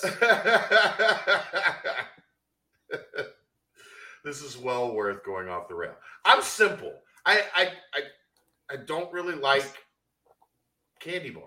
Like it's just not something. Like I'm really just a Reese's person. Like I don't really eat any other candy that's not chocolate peanut butter. Like if Kelsey, like Halloween or Easter, I'll eat like Twix. I like Twix a little bit. The one thing that is insane to me at iHeart, when I go do shows, the Twix are always stale because apparently nobody in that building likes Twix. So I can't, like, they have a vending machine and you're there for like 4 hours, right? And like by hour, like, you know, you're in the middle of the 4 o'clock hour. You're thinking, maybe I'll go get a candy bar, like to you know, work me back up, give me a little bit of a sugar push to get through the second half of this show. And I've gotten Twix 3 or 4 times, and I'm like, Taryn, the Twix here suck. And he's like, yeah, nobody eats them. Like they just put them in there and nobody eats them, so they sit there forever. And then you get them, and like the wafer or whatever is stale. Okay, then I'm going to ask you, if you know that, why do you keep getting them? Well, they moved. Okay, so I thought maybe like. So you're telling me the vending machine guy outsmarted you by just moving them and making you think? No. What I'm saying is, they used to be on one side of the building, and the candy machine was like a hall. You almost could not get there and back in a commercial break. So I figured maybe it was just like, you know, the salespeople or whatever didn't eat Twix, so the Twix got stale. But like now that the vending machine is right there in the middle of everything, there's an opportunity for more people to enjoy the candy. And they do not eat Twix. No Twix takers. No, not right Twix, not left Twix. Like they just don't eat Twix at iHeart. So then I have to go. I've never been a huge fan. Like I feel like the what do you call it? The cookie? You call that thing in there a cookie? It's kind of it's kind of like eating cardboard. And especially if it's stale. I'm not a big. I'm not a huge. Stale, I agree. I'm not a huge. You've been getting Twix from the iHeart vending machine. That's why you don't like them. Crypt Keeper coming in hot with the whatchamacallit, which I think. Have you had the new one? No, but I mean, like I've liked them in the past, but again, I'm brand loyal when it comes to my soda and my candy. They have a new one. It's called, I think, a Who's 'em a What's It. Come on, are you serious? Yeah, and it's actually pretty good. Like I've gotten it a couple times. What's different about it? I don't even know. For someone that says they don't like candy, you sure? I drive a lot. Like I'm coming off of 4 times. You've had a Who's 'em a What's It? That's in like a 4-year period. I've been filling in for Mo for a long time. You said the Who's 'em a What's It's were new. They are, and I've been on the road a lot doing AAU stuff. And again, sometimes when you stop in a gas station, you're driving 8 hours. Gas trying to keep stations yourself also awake. have like little containers of carrot sticks and water. Yeah, let me know when that keeps you awake on a 9-hour drive. This carrot really gets me going. Hey, I've tried. I don't think it's the candy bars. Twice. I'm not sure it's the candy bars that you're eating to keep you awake. If I had to guess, it's something else. No, I candy bar, maybe a 44-ounce Mountain Dew.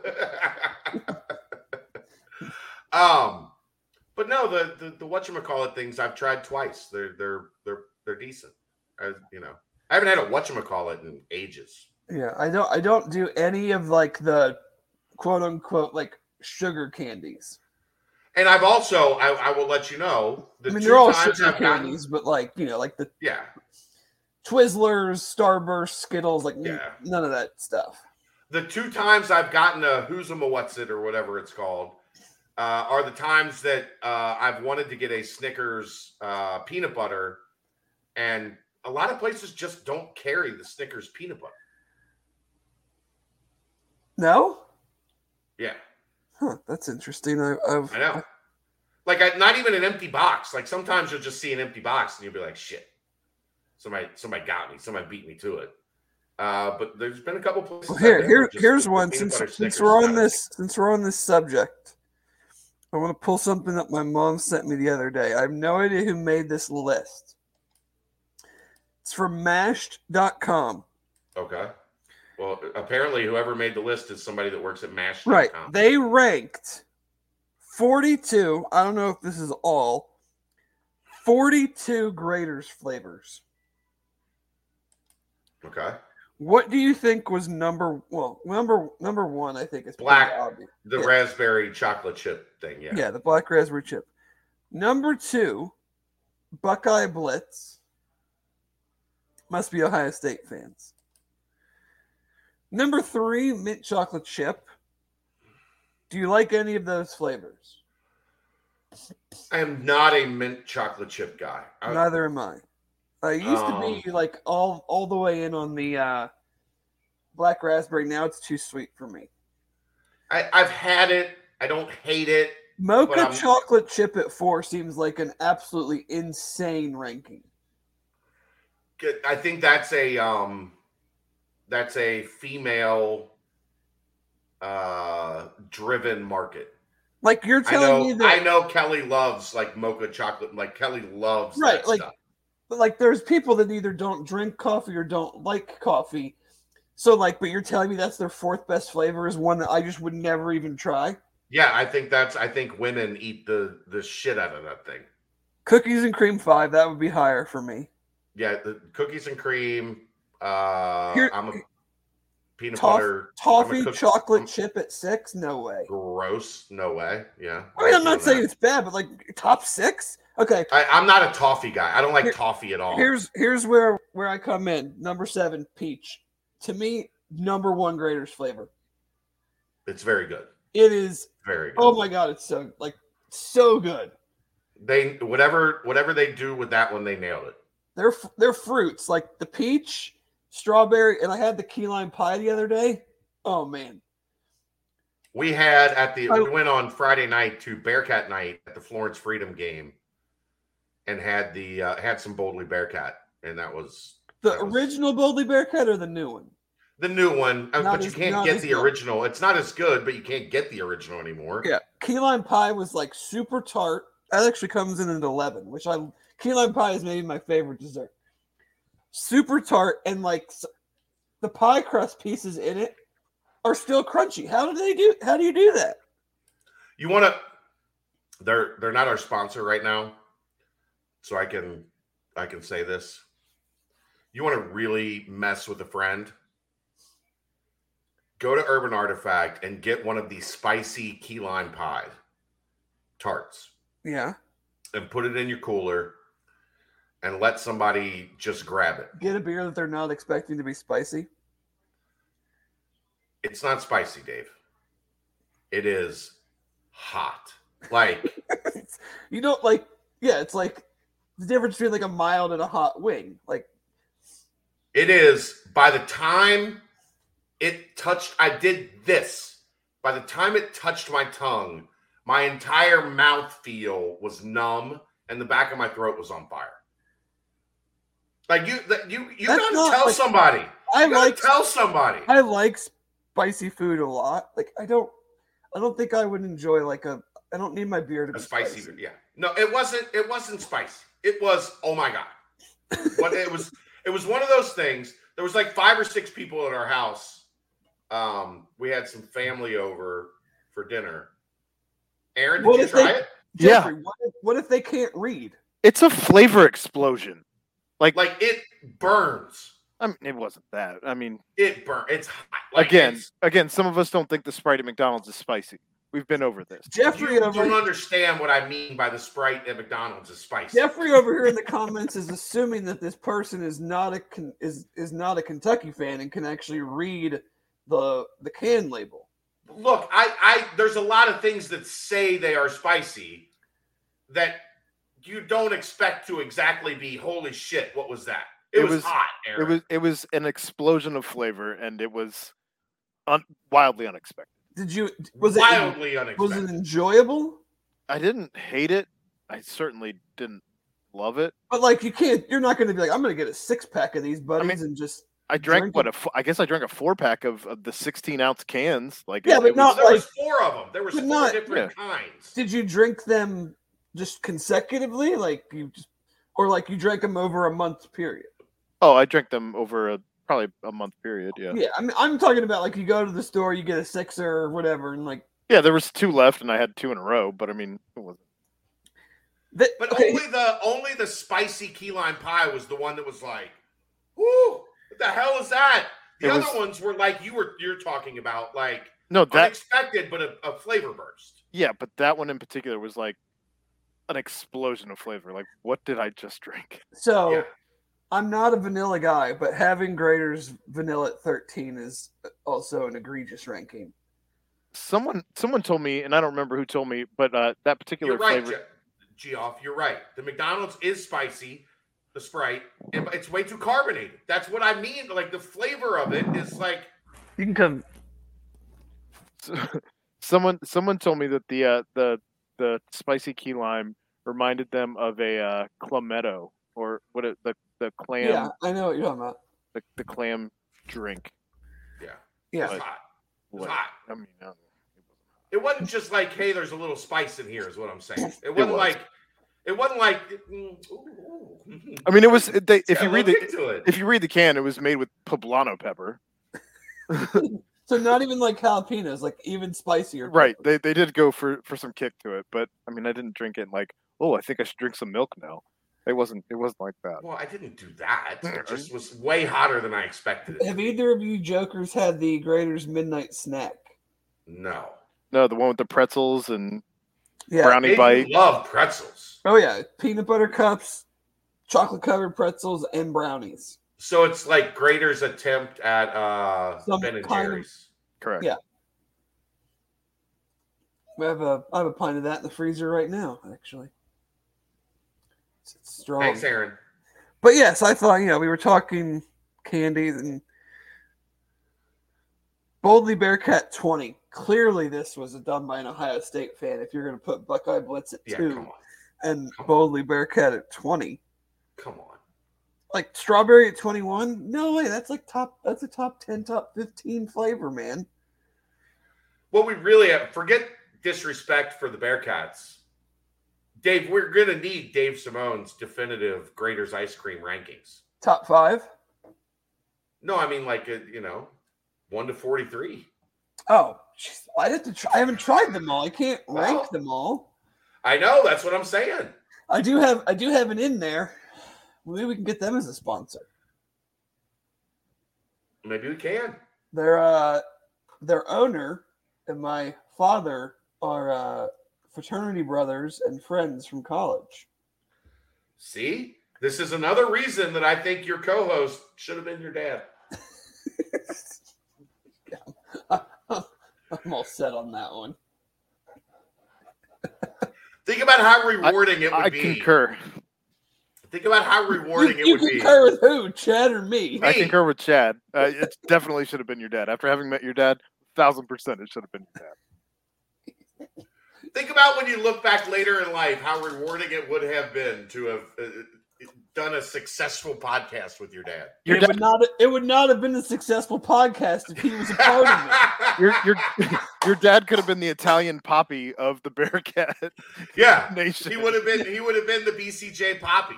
He comes in for a virtual 5 and is. It would have been outstanding. It would have been.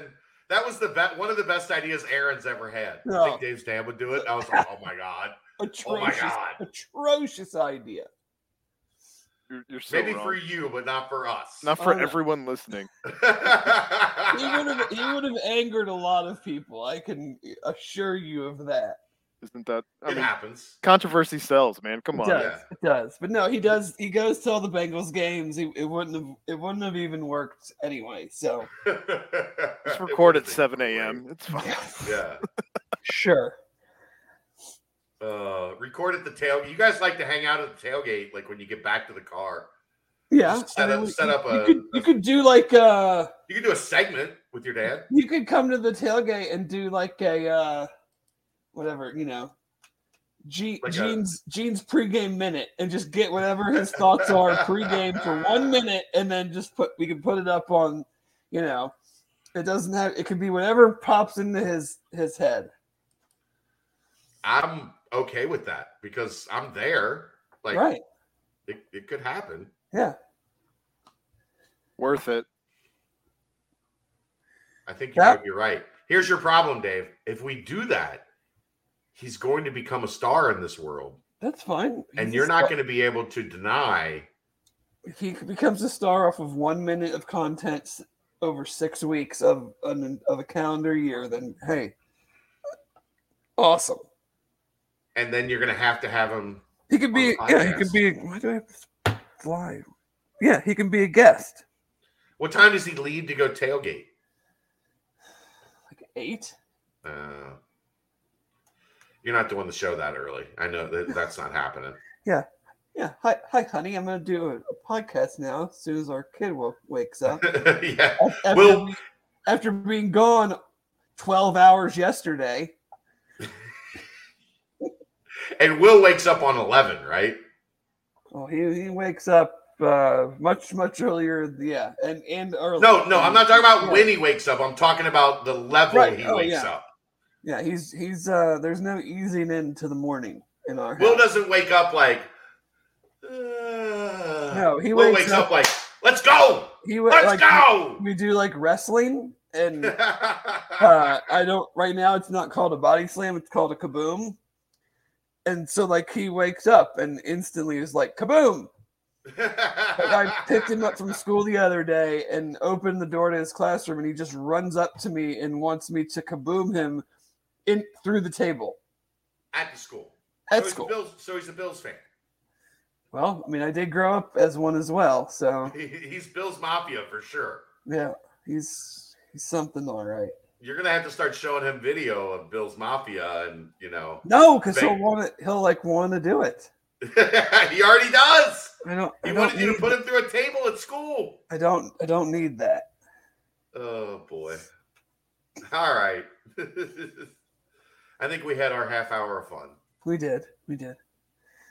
And Snickers ice cream bar is still a candy bar. It's just a candy bar with ice cream in it. It's an ice cream bar with candy substances in it. It's a candy bar.